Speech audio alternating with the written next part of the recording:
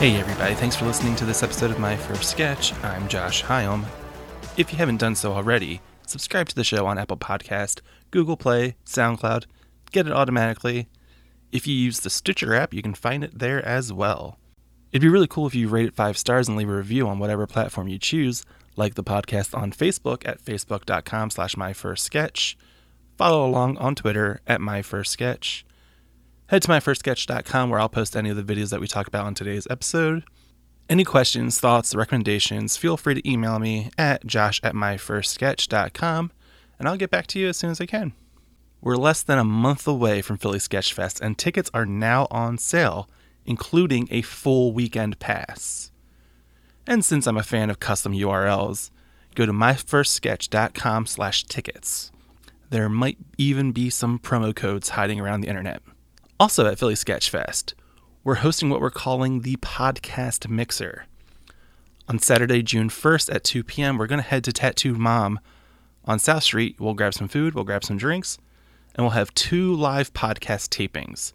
A live My First Sketch, and coming up from Washington, D.C., Bad Medicine will host a live Sketch Nerds. So come hang out before the shows that night and have a little extra fun. On the podcast today is Ellie Heath, currently a member of Girl Brain from Edmonton, Alberta, Canada. Girl Brain is coming to Philly Sketch Fest on Sunday, June 2nd. Ellie's first sketch is called Frenemies. Ellie reads the role of Gloria, and I read the role of Amy. A bit of a warning, which I probably should have been doing this whole time. There is a bit of objectionable language in this sketch. Ellie and I actually talk about the use of that word during our chat, so let's go to the sketch.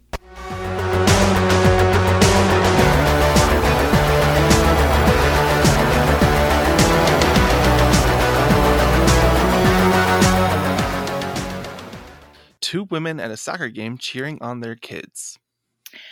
Come on, Stasia. Keep it up.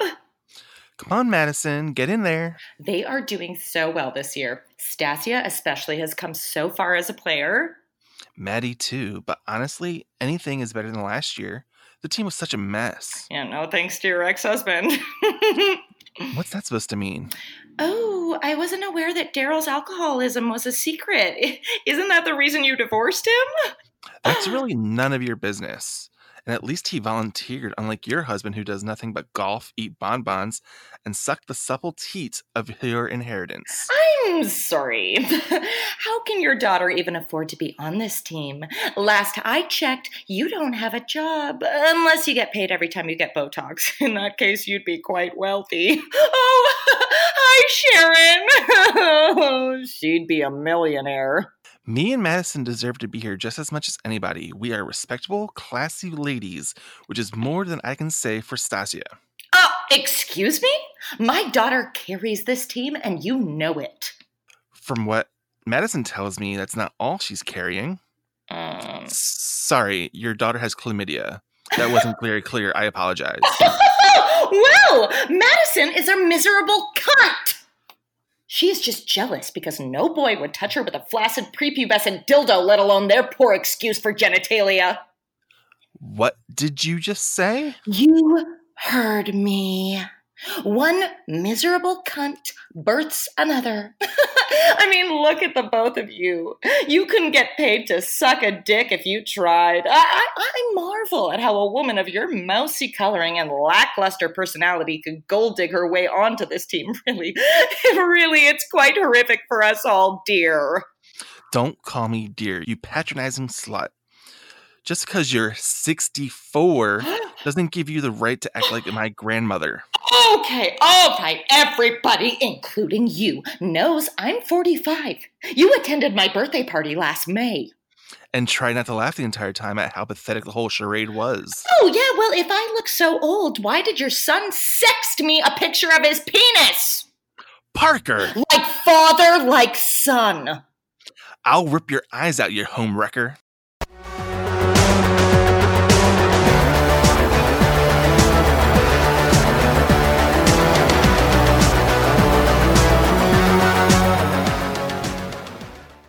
Hey, Ellie. Hey, how are you? All right, so tell me about this sketch. Tell me about Frenemies. I wrote this sketch Oh man, I want to say like 6 years ago, for a sketch comedy troupe that I was in called Sweater Zeppelins. We were based out of Vancouver, and it was also like Girl Brain, it started off as an all-female troupe. And yeah, I don't know. I was watching a lot of reality TV at the time, maybe. So yeah, it's kind of based on the Desperate Housewives era, passive aggressive women, mothers just being bitchy to one another. Yeah, these people are awful. I'm not gonna lie. Yeah, these two characters. Yeah, they're not nice people, and they're definitely not nice to each other. No, the whole like idea of like frenemies and like I live in a small town right now, and I can just imagine that these two people live here, like going to their kids' games and like secretly hating each other and trying to keep up appearances of it. And sometimes it's not so secret though, right? Like I find, sometimes you hear conversations between people and it's so close to the surface, that hatred for one another. And I guess that was kind of what I was trying to comment on. That like trying to hide it, but you're not doing a very good job. No, that very thin veneer of not contempt. Because I'm not even going to try to like pretend that they're trying to be nice. It's just slightly not contempt at the moment. Well, yeah, and I feel like they're really competitive. And I mean, this happens occasionally with women where they're very competitive with one another, but they're masking it by using their daughters. But it's not about their daughters; it's about them.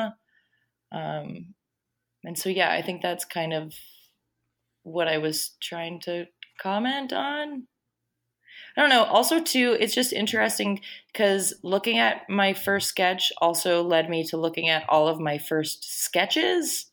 Mm-hmm. And I feel like I had much more of an aggressive, edgy sense of humor back then. Like the fact that I used the C word in this sketch was, I don't know, it was interesting to revisit that. Not that I take it back. Not that I take it back. No. When I opened up the sketch and I read through it, I was like, oh, okay. This might be the first, maybe second C word.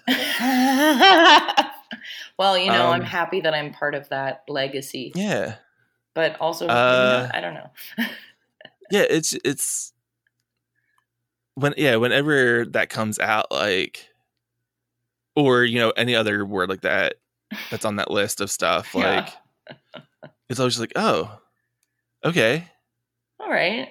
Does this still happen? Like, is this a first sketch idea, or do you still do this in your sketches? I don't know.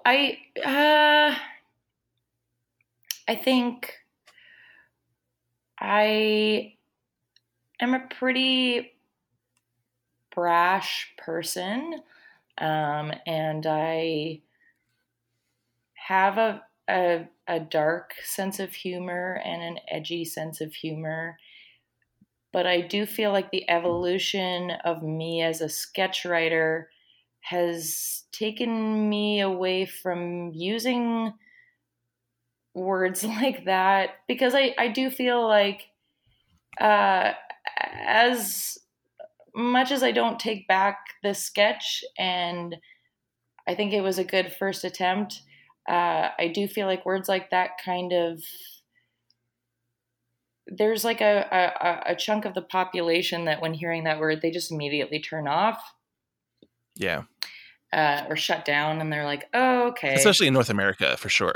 Yeah. I mean, I feel like the evolution of me as a sketch writer, it's like, okay, do I need that word to tell the joke? No.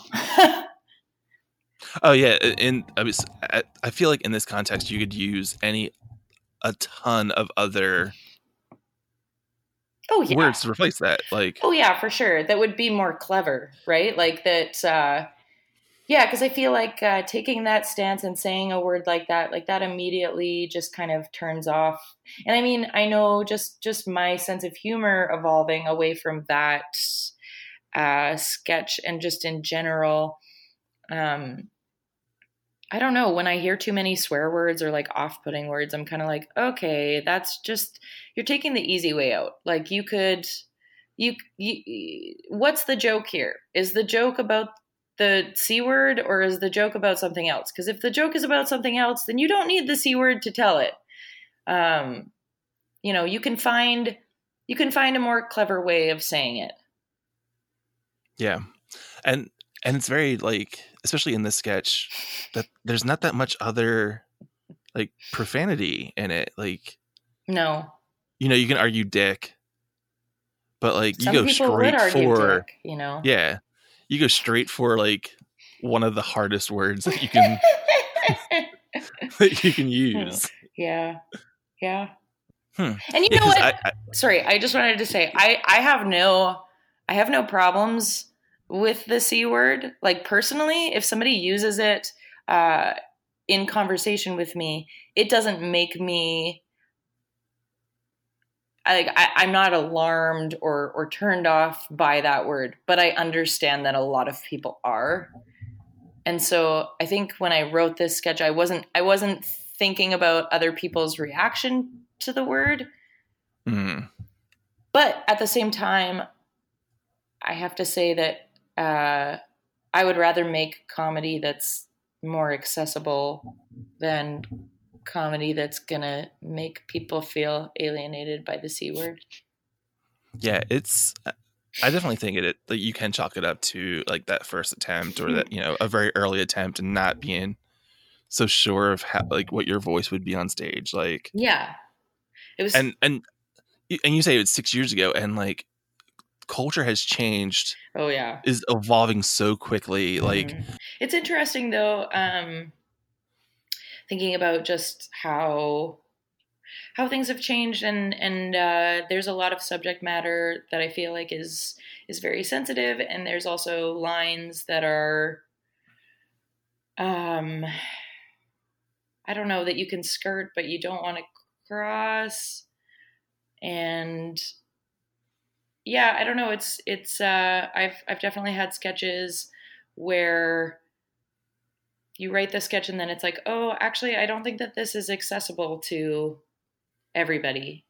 And I think that a large section of people might feel alienated if they saw this sketch. And so I don't know, like it's an interesting time for comedy because at one time, like you obviously want to have your voice and your opinions heard, but at the same time, and I think that this is all the decision of whoever the comedian is or the writer is. It's like how far do you want to go? Who are you alienating? Is anybody going to feel like they're being made fun of? Anyways, I feel like I'm rambling. Sorry. yeah, no, like you never want to put up an hour-long show and let one word or one word choice distract everything else that you've done, Right? and it's very possible with that.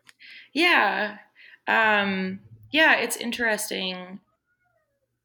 Like I feel like through doing comedy more and more, I've kind of learned that just for me personally, if I'm gonna write a scene or make a joke, it has to be something that if somebody was offended by it, I would be willing to defend that word or that joke or that scene to all ends of the earth, you know. And Hmm. if I'm not willing to do that, if I don't feel like I feel comfortable standing up for it, then it's not worth making Right. for me. And even sometimes it's so exhausting to have to defend something. Oh my gosh, yes. Like, is it worth the effort at that point? Yeah, it's interesting. So recently, Girl Brain, the sketch comedy troupe that I'm in, we had one of our first out of town, I guess you could say like corporate gigs.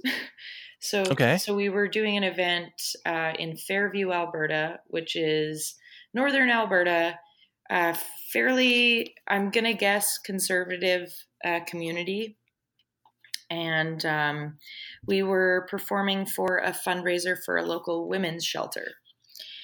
And I mean, we perform monthly at this theater in Edmonton, Alberta, called the Grindstone, and it's like a fairly liberal venue. And a lot of the people that come to see us, like, they're our built-in audience, and they know what we're about, and so they're super supportive of whatever direction we go. If it's edgy, if we swear, whatever.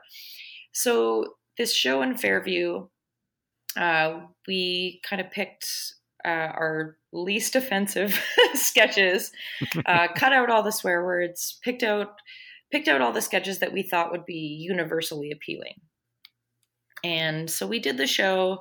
It was an interesting experience. It wasn't, the same as like being at the Grindstone with all of our fans. It was, I thought it went well until the next morning when I woke up and went on Facebook, and there was a review on our Facebook page, and it was really negative.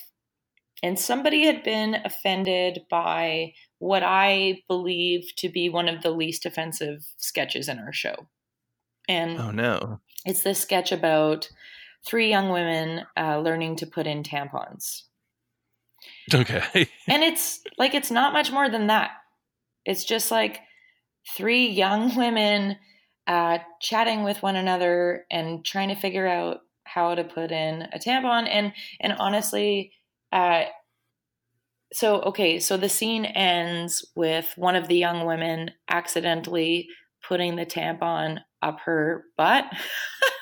Okay. Which, I mean, legitimately happened to me in real life. Nobody ever taught me how to put a tampon in, and I didn't know where it was supposed to go. And when I stood up, I was like, something is wrong. And yeah, was it a dumb moment in my life? Was I uneducated on what I was doing? Completely, totally. But it happened. And so I wrote a scene about it. And this person in Fairview was really offended by it and said that we were demeaning and degrading women and that we were making women look stupid. And I don't know where I started. I don't even know how this tangent started. Anyways, you can't please everybody. And sometimes in seeking not to offend people, you do offend people. Yeah, there's going to be times where, like, especially when you're in a context like that, where you're not, like, when you're doing like a gig like that, yeah, like where it's not a team, like, and it's going to sound rude to say that, but like they're not necessarily coming to see you. like No, they you're weren't there as part of a full platter of the evening's, thing. Yeah. But like that's something that I've really been struggling with, is that this idea that just because this one character does something stupid doesn't mean it's a representation of what that entire gender, what that entire race can be. Yeah. Like that's something I'm really like struggling with, is like the idea that like if a girl says something dumb, it's immediately like misogynistic to every woman ever. Like yeah. Like yeah. I totally get what you're saying. Like I would hope that an audience is smart enough to know that like I'm just saying that this one specific person is doing or saying this dumb thing. Like yeah, or at least I'm trying to be aware of that. I totally get what you're saying. So I had like a little bit of, so this like first sketch that we just read, I wrote for Sweater Zeppelins, and so we were a group in Vancouver, and then I moved back to Edmonton, and I didn't do sketch comedy until Girl Brain formed. And Girl Brain formed like a little over a year ago. And so we were building up to our first show, which was actually a year ago. And we had written all these sketches, and I wrote this sketch called Zero Fucks Left to Give. And it was this sketch about like this two friends, they meet for brunch, and one of them has bad news to share with her friend. And her friend is on fuck watchers. So she's on this diet where she only has a certain amount of fucks to give in a day. And so she has 10 fucks to give in a day. And by the time that they meet at 11 a.m., she's already given up 7 fucks on like bullshit things, like, you know, petty, dumb shit. And so she's got 3 fucks left to give before her friend. Well, so she's basically like, I can only care so much about your bad news. And so the joke of it was kind of like, okay, you know, I don't know, I guess about like all the petty shit that you kind of like give energy to and how you're tapped out by the time your friend actually has like bad news to share. But there was one point in the scene, and sorry, I'm going to go back and say, so before our first show at Grindstone, we were performing at this thing in town called Odd Wednesday. And so at the debutante show, right? Yeah. Okay. So we were performing for Odd Wednesday, and we were just doing a few sketches, and it felt like a lot was on the line because this was one of our first performances for the public ever. And we had chosen Zero Fucks Left to Give because we thought it was like one of our best sketches. And there's a point in the scene where the friend is trying to guess like what the problem is, and is like basically just being like, oh, is it this? Like, cause that's not a big deal. And is it this? Cause that's not a big deal. And basically the friend is just showing in this moment how ignorant she is. And so she's just making a lot of ignorant remarks. And one of the statements that she makes is like, oh, is one of your kids non-gender binary? Because that's super trendy right now. And so this, you know, sort of like thing that I had come up with, and I was like, oh, haha, like, wouldn't that be super ignorant if that person said that? That's kind of funny, whatever. Put it in the scene, and somebody who was at the show left because they felt excluded and they felt like we were being mean girls, and they were really offended by it. And one of the organizers of the event messaged me and let me know what had happened.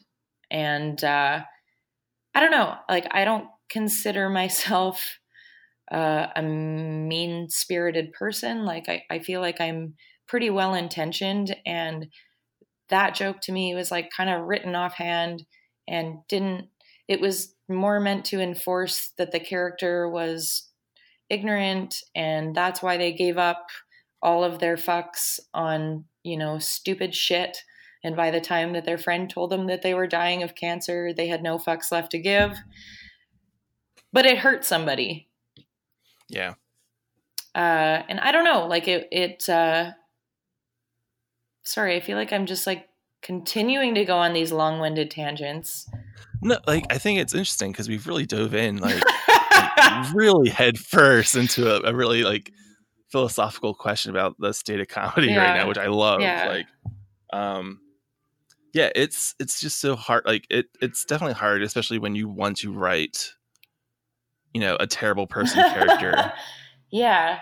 And you know, be very hopeful that people don't think this is your actual view coming through. Like, yeah. And yeah, it's such a tight rope at times, and unfortunately you're not going to win every battle, I don't think. Yeah, I mean, yeah, I think that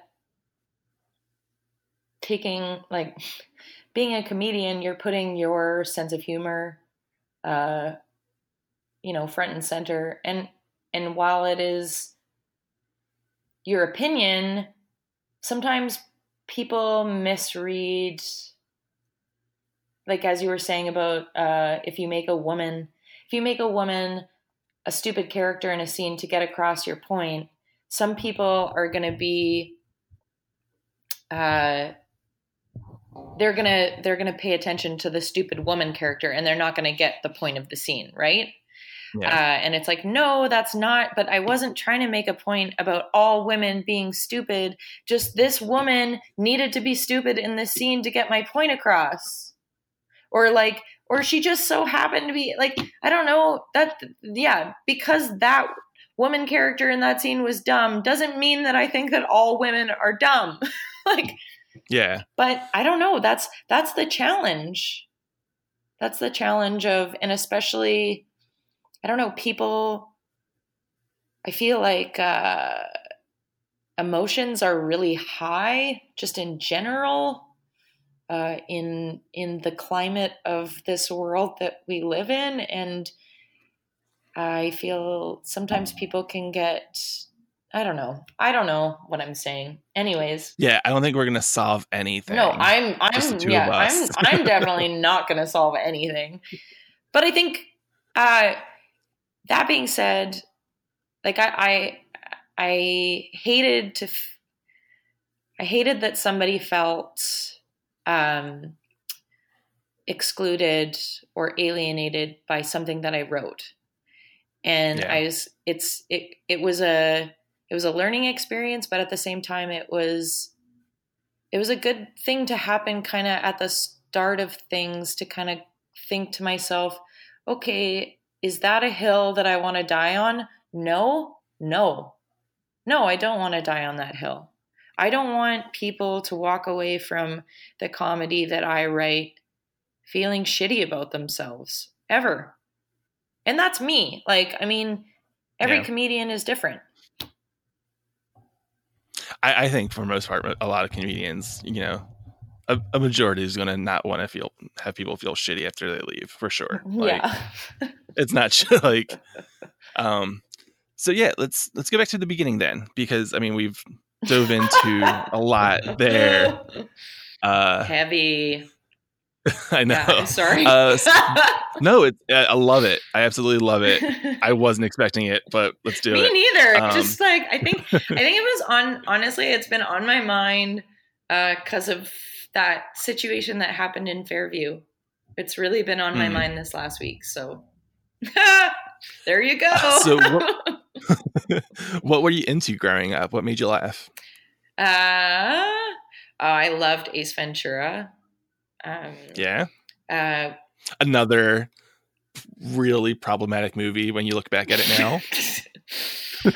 as a lot of comedy is. Absolutely. Weird Al. Oh man. UHF growing up, like UHF was a classic in my household. Steve Martin. Love Steve Martin. Yeah. I am very weird. I absolutely love Steve Martin. Yeah. Like, why is that weird? But there's certain movies of his I've never seen. Like? And I've never seen The Jerk. I've never seen The Jerk either. I own The Jerk. Well, I've never watched it. You should probably, after this conversation, go and watch it. Like, I'm looking at the DVD case, like, it's in my view right now. So why do you own it if you've never watched it? Oh, I went through a phase where I just bought DVDs like nonstop. Okay. But like my big one for Steve Martin growing up was Dirty Rotten Scoundrels. Oh yeah. Like, and yeah, like that scene where he like pees himself with wearing the eye patch and everything is like the height of my childhood comedy. For like, he's so funny, but also so versatile. Like, do you know I'm actually a really big fan of his writing. And he's written some, like, I mean, I just read Born Standing Up. Mm-hmm. But before that, like, Shop Girl is a really beautiful book and, like, not a funny book.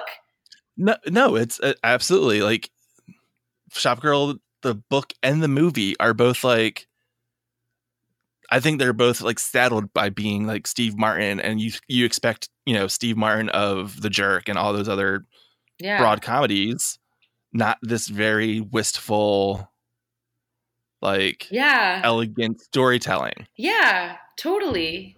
But I love that. Like, I love that he can transcend different genres and also like different kinds of art too. I mean, apparently he's an amazing musician.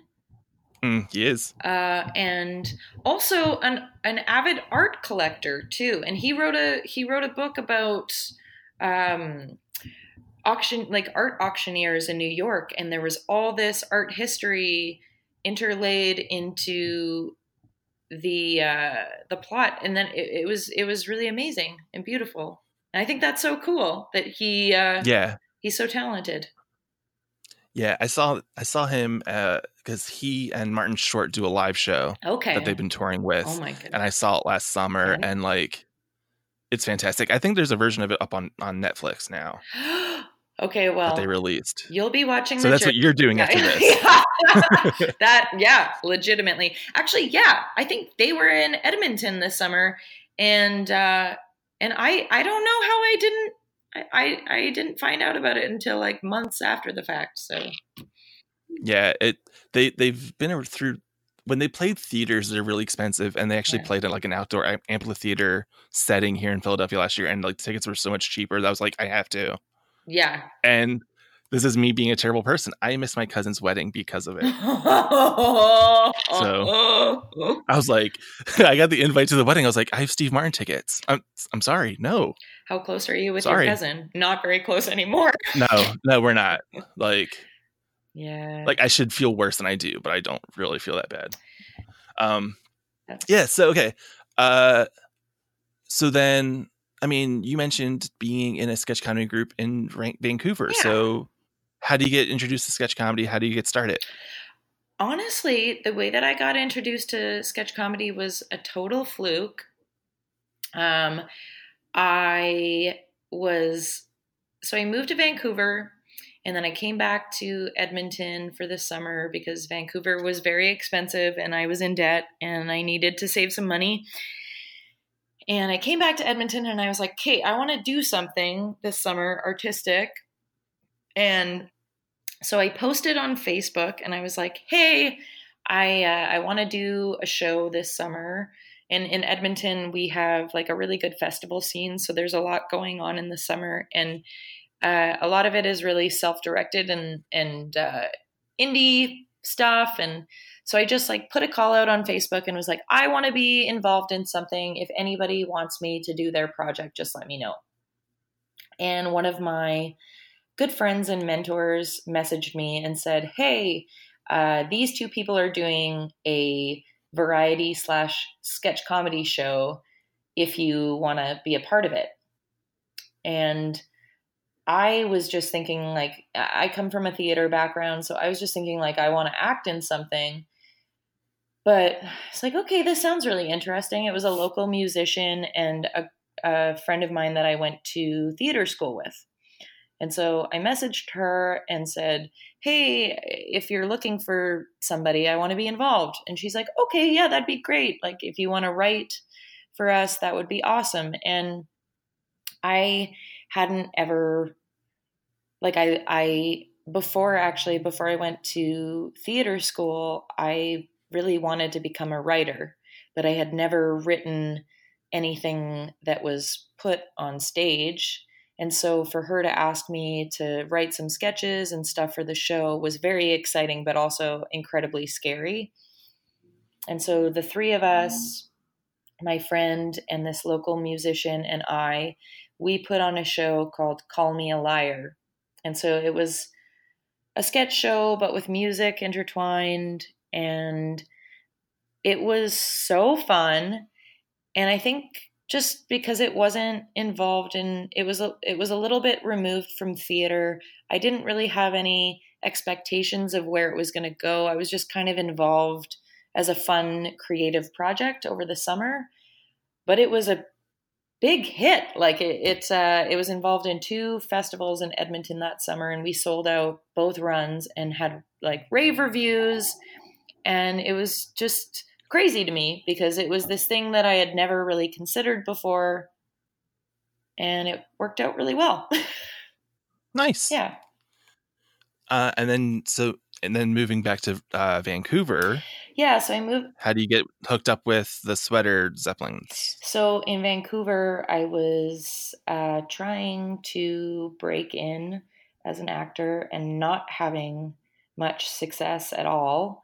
It was really hard, and I was feeling defeated. And my friend who I had written Call Me a Liar with was also in town and feeling the same way. And then I had another friend who was trying to break in as a screenwriter and feeling the same way. And so my friends and I, we were just kind of like, well, why don't we just do something of our own? You know, like, why are we waiting around to get an agent, to get auditions? Like, let's just take control of this. And so we got together and we produced a show, and it went really well. However, at that same time, my career as in theater was sort of taking off, but was taking off in Edmonton, not in Vancouver. Mm-hmm. So I was kind of like, okay, I'm thinking about moving back to Edmonton. And so we produced one show in Vancouver, and then we got into a festival in Edmonton. And as we got into that festival in Edmonton, I was also moving back to Edmonton, which was kind of... Okay, so that stay with the Sweater Zeppelins didn't last very long in Vancouver. Well, I mean, we did our show. We did our show in Edmonton, and then we did a couple shows the next spring. And I was like, I had sort of made a pact to go back if we were going to do shows, but I wasn't there, so I wasn't as invested. And then it just kind of, it dissolved. Yeah, like the internet's great that you can help try to work remotely, but at a certain point, I do feel like it does kind of break down.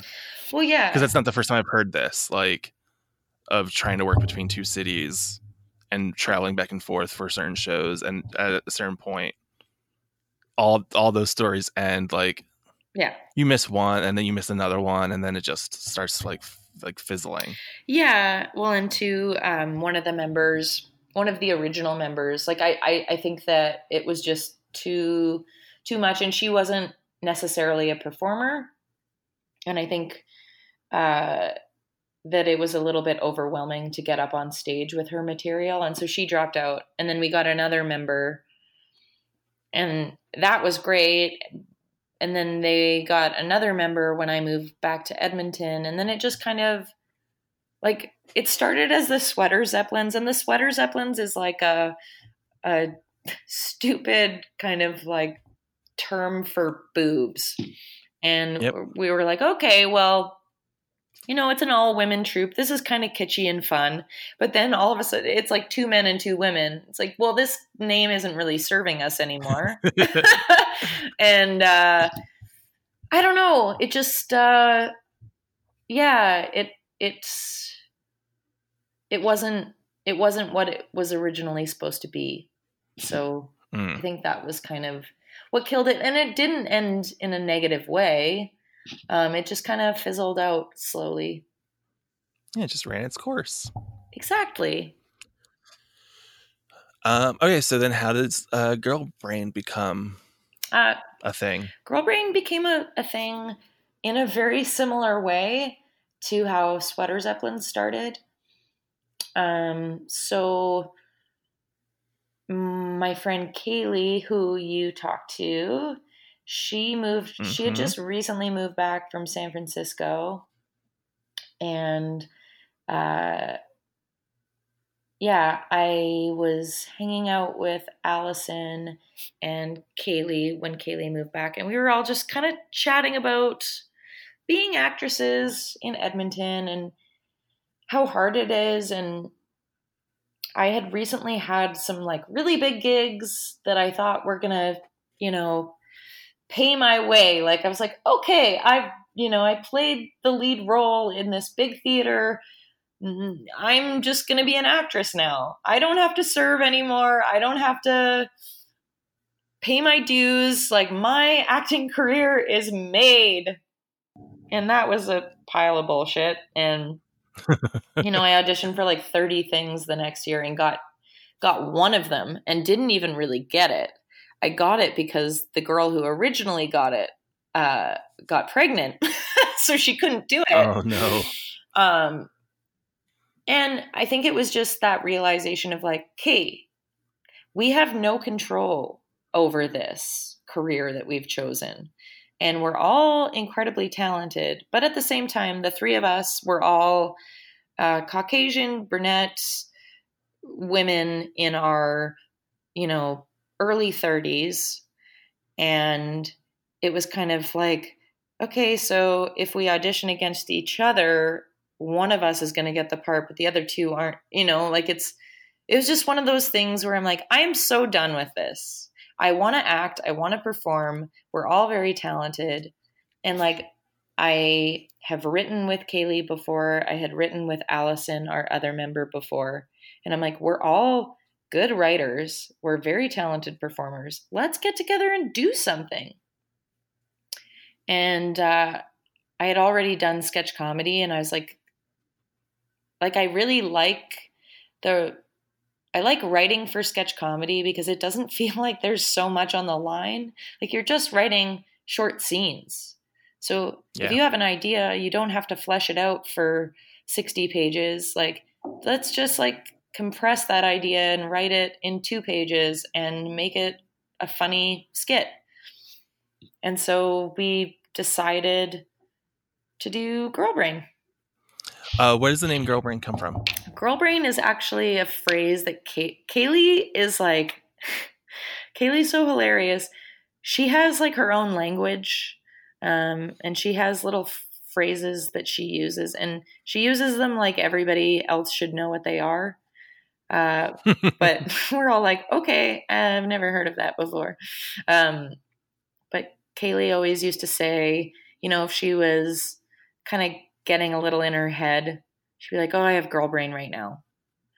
And when we were initially deciding on what the name of the sketch group was going to be, it's like, why don't we do Girl Brain? Because Girl Brain can be so many different things. Like it can be that like getting in your head and feeling a little crazy about things, but it can also just be like, fuck, women are smart.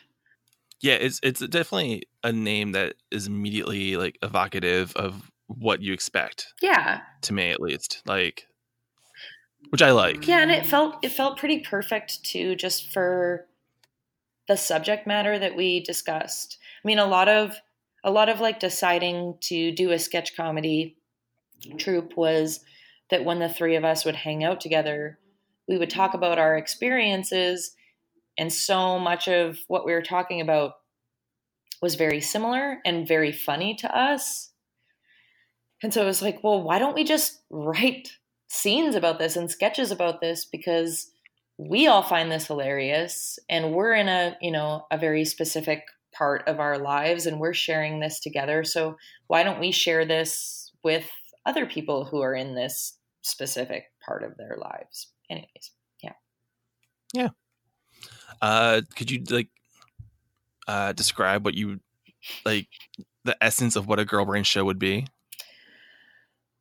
Yeah, I think it's full of love, empowering. One soundbite that I got from somebody who was in the audience was they said that it felt like they were watching a conversation that they would have with their best friend. Oh, nice. And I loved that. I loved that because that's how it feels performing it, because I'm performing it with my 2 best friends. But I think a lot of it is just, performing things that are going on in our lives and kind of like destigmatizing things that women go through or young women go through, like putting in a tampon. So, you guys went to Toronto We did. last month. How did that go for you? It was amazing. It was so great. I have to say, our first performance, we shared, so we did 2 shows and they were double billings. And our first show we did with John and Ian Have Something to Tell You. From Philadelphia, yeah. Yes. And like, I guess I can't speak for other members in the group, but I was so nervous. And it was our legitimate first performance out of Edmonton. And it felt like there was a lot on the line. And John and Ian, like, that show was so funny. It was so funny. And the audience ate it up. And I ate it up. Like, I was peeing my pants. But it was so vastly different from what we do. And there were moments in the show where I was like, oh my gosh, like, this audience is gonna hate us. We're like, we are not this show. We are not this show. And this is awful. And I was so nervous. And then we got up to do our show and the audience loved us and it was great. And it was different, but it was just as well received. And it was just, I don't know, it was really great to kind of be like, okay, like, one thing that I'm finding out, and one thing that I think I especially realized when we were at Toronto Sketch Fest, was that every sketch troupe is so different and has such a unique sense of humor. And I guess it's similar to like stand-up comedians and stuff. It's like everybody has a different point of view. And it was just nice. It was nice to watch everybody succeed.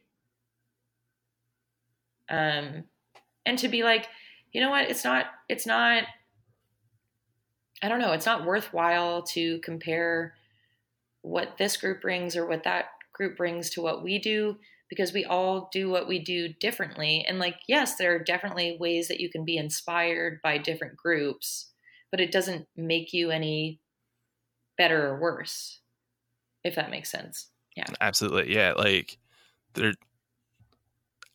there's not really much competition between sketch troupes, like, or at least there shouldn't be. There shouldn't be, right? Yeah. Like, you're gonna get that one random troupe that gets a show on some channel on TV, but like, other than that, we're all in this together. Let's be cool to each other. Yeah. And we were lucky enough.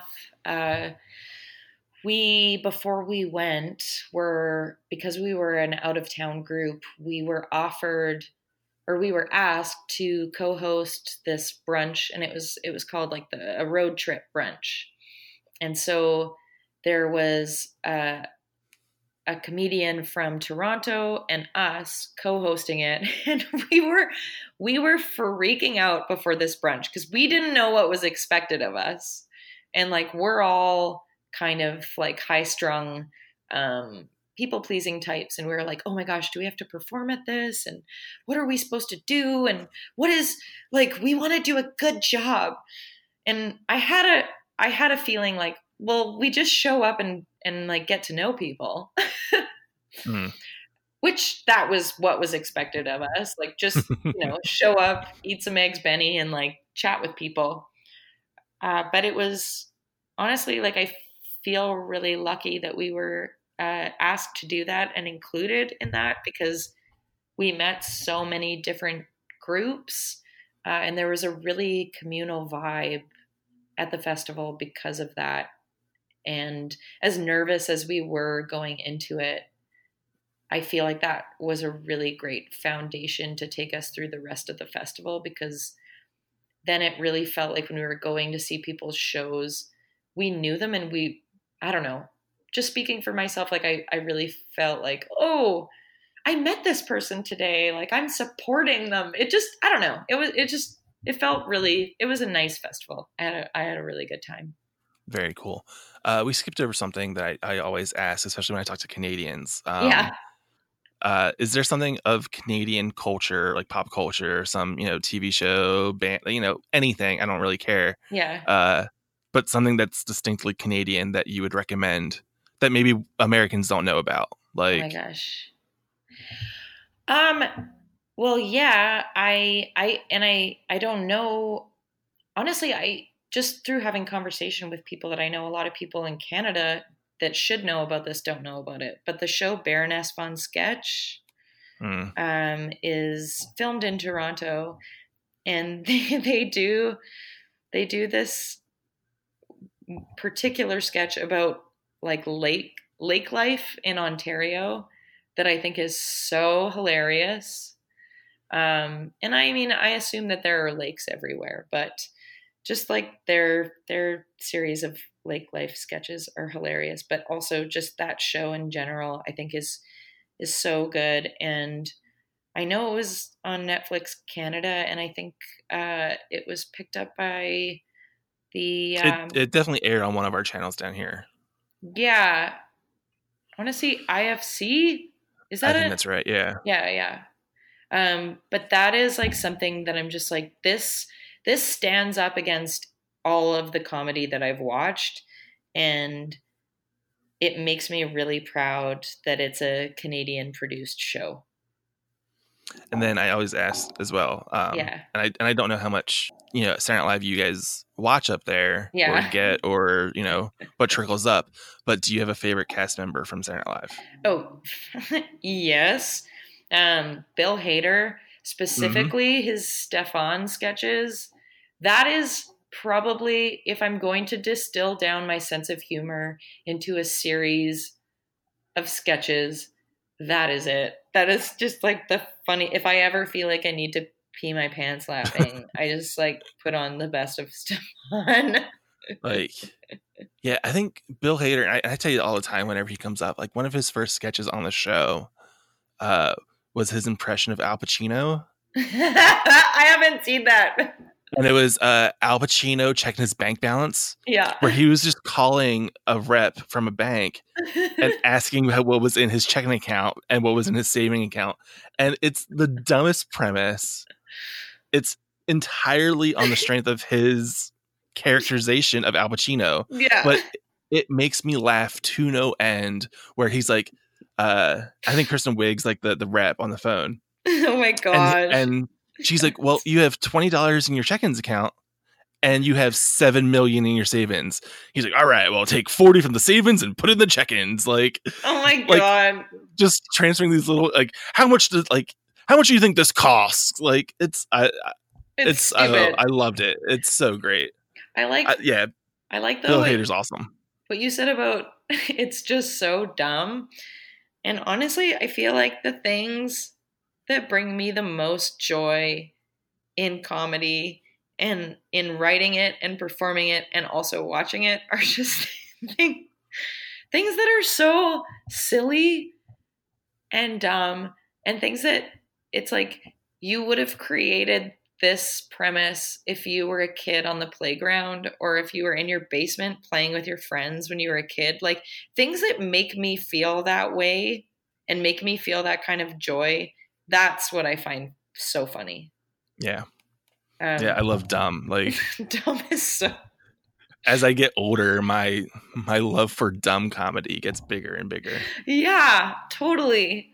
Just when you're like, oh my goodness, this is the dumbest thing I've ever seen. It's awesome. Like so in Edmonton, there was a competition on Wednesday. And there's like a bunch of the sketch troops in Edmonton participated. And one of the sketch troops, there was a 3-minute stint where there was an invisible strip tease to Sweet Cherry Pie.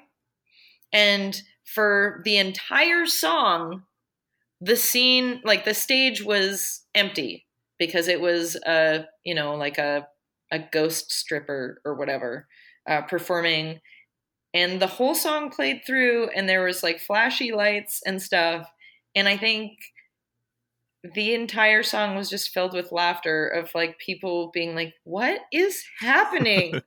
Is this happening? Am I actually just watching an empty stage with Sweet Cherry Pie and accepting that there's an invisible stripper on stage right now. Is this happening? And I love that. I love that. Yeah, that sounds great. Like, for sure. We got deep to begin with Yeah, we did. a philosophical about words and phrases and everything. Yeah. But what's something that you've learned from comedy that you would pass on to a new writer? One thing that I've learned is that when you're writing a sketch, just to be aware of what the joke is, what you're trying to say, and anything that doesn't serve that joke doesn't need to be there. That is one thing that I've learned. I think one thing that I've learned really personally is that the comedy that I want to write, I want it to be accessible to everybody. And I also enjoy comedy that has a positive outcome. Yeah. Yeah, positivity is not like, there's just so much crap happening. Like, yeah, everything's so depressing and the news is just awful. And yeah, I mean, to go to a comedy show and like be bummed out afterwards, feels so unnecessary. Totally.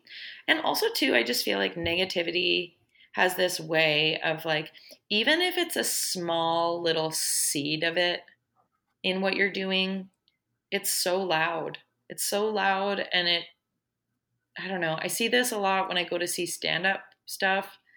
Just like, I just shut down when somebody starts going negative, it makes me want to shut down. I feel like negativity just squashes the energy, whereas like positivity and like positive, ideas and humor, it just keeps going. I don't know. I want people to feel good when they laugh at a joke. Yes, I think that's like fairly admirable for sure.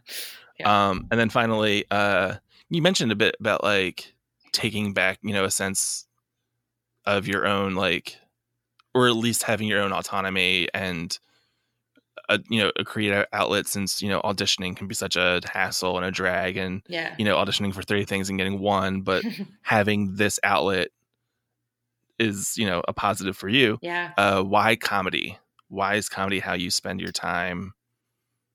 And now you're traveling internationally. We'll say, since you're going to come to Philadelphia, like, why is comedy the way you want to use your life?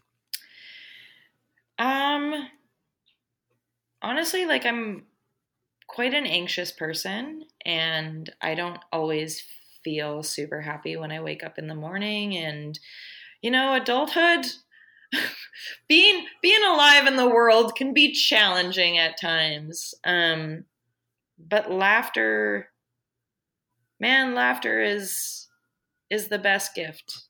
I think, like, comedy is a really good way to deal with hardship, to deal with the injustices of life and in the world. And it's really helped me work through a lot of stuff in my own life.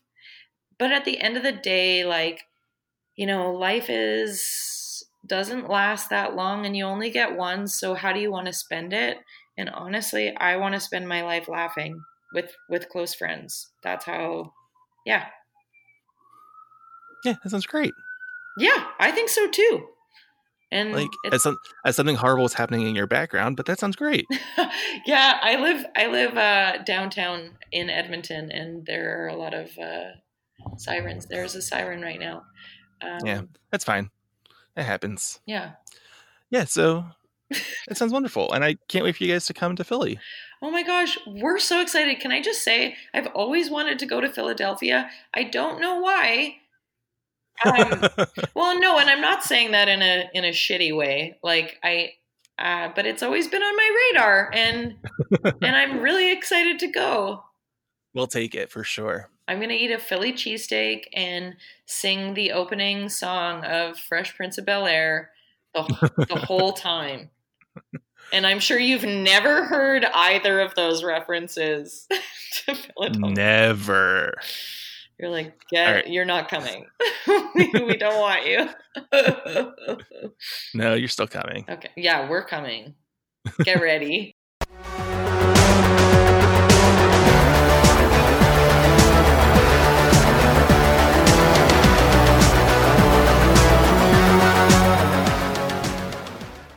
Ellie and the rest of Girl Brain are coming to Philly Sketchfest at Underground Arts on Sunday, June 2nd. But if you're in their hometown of Edmonton, Girl Brain will be appearing at Grindstone Comedy Festival on May 9th as part of Sketchnado, and then May 12th, sharing the bill with Mike Delamont. Then, their monthly show returns to the Grindstone Theater on May 17th and 18th with a Mother's Day theme. My First Sketch is a Philly Sketchfest production. You can find out more information at phillysketchfest.com. Follow Philly Sketchfest on Instagram at Philly Sketchfest. The music on this episode is by the band Nono, which you can check out at nonoband.bandcamp.com. Like My First Sketch on Facebook, follow the show on Twitter, rate, review, subscribe wherever you get your podcasts. This is Josh Hyam. Thanks for listening. Go see some comedy.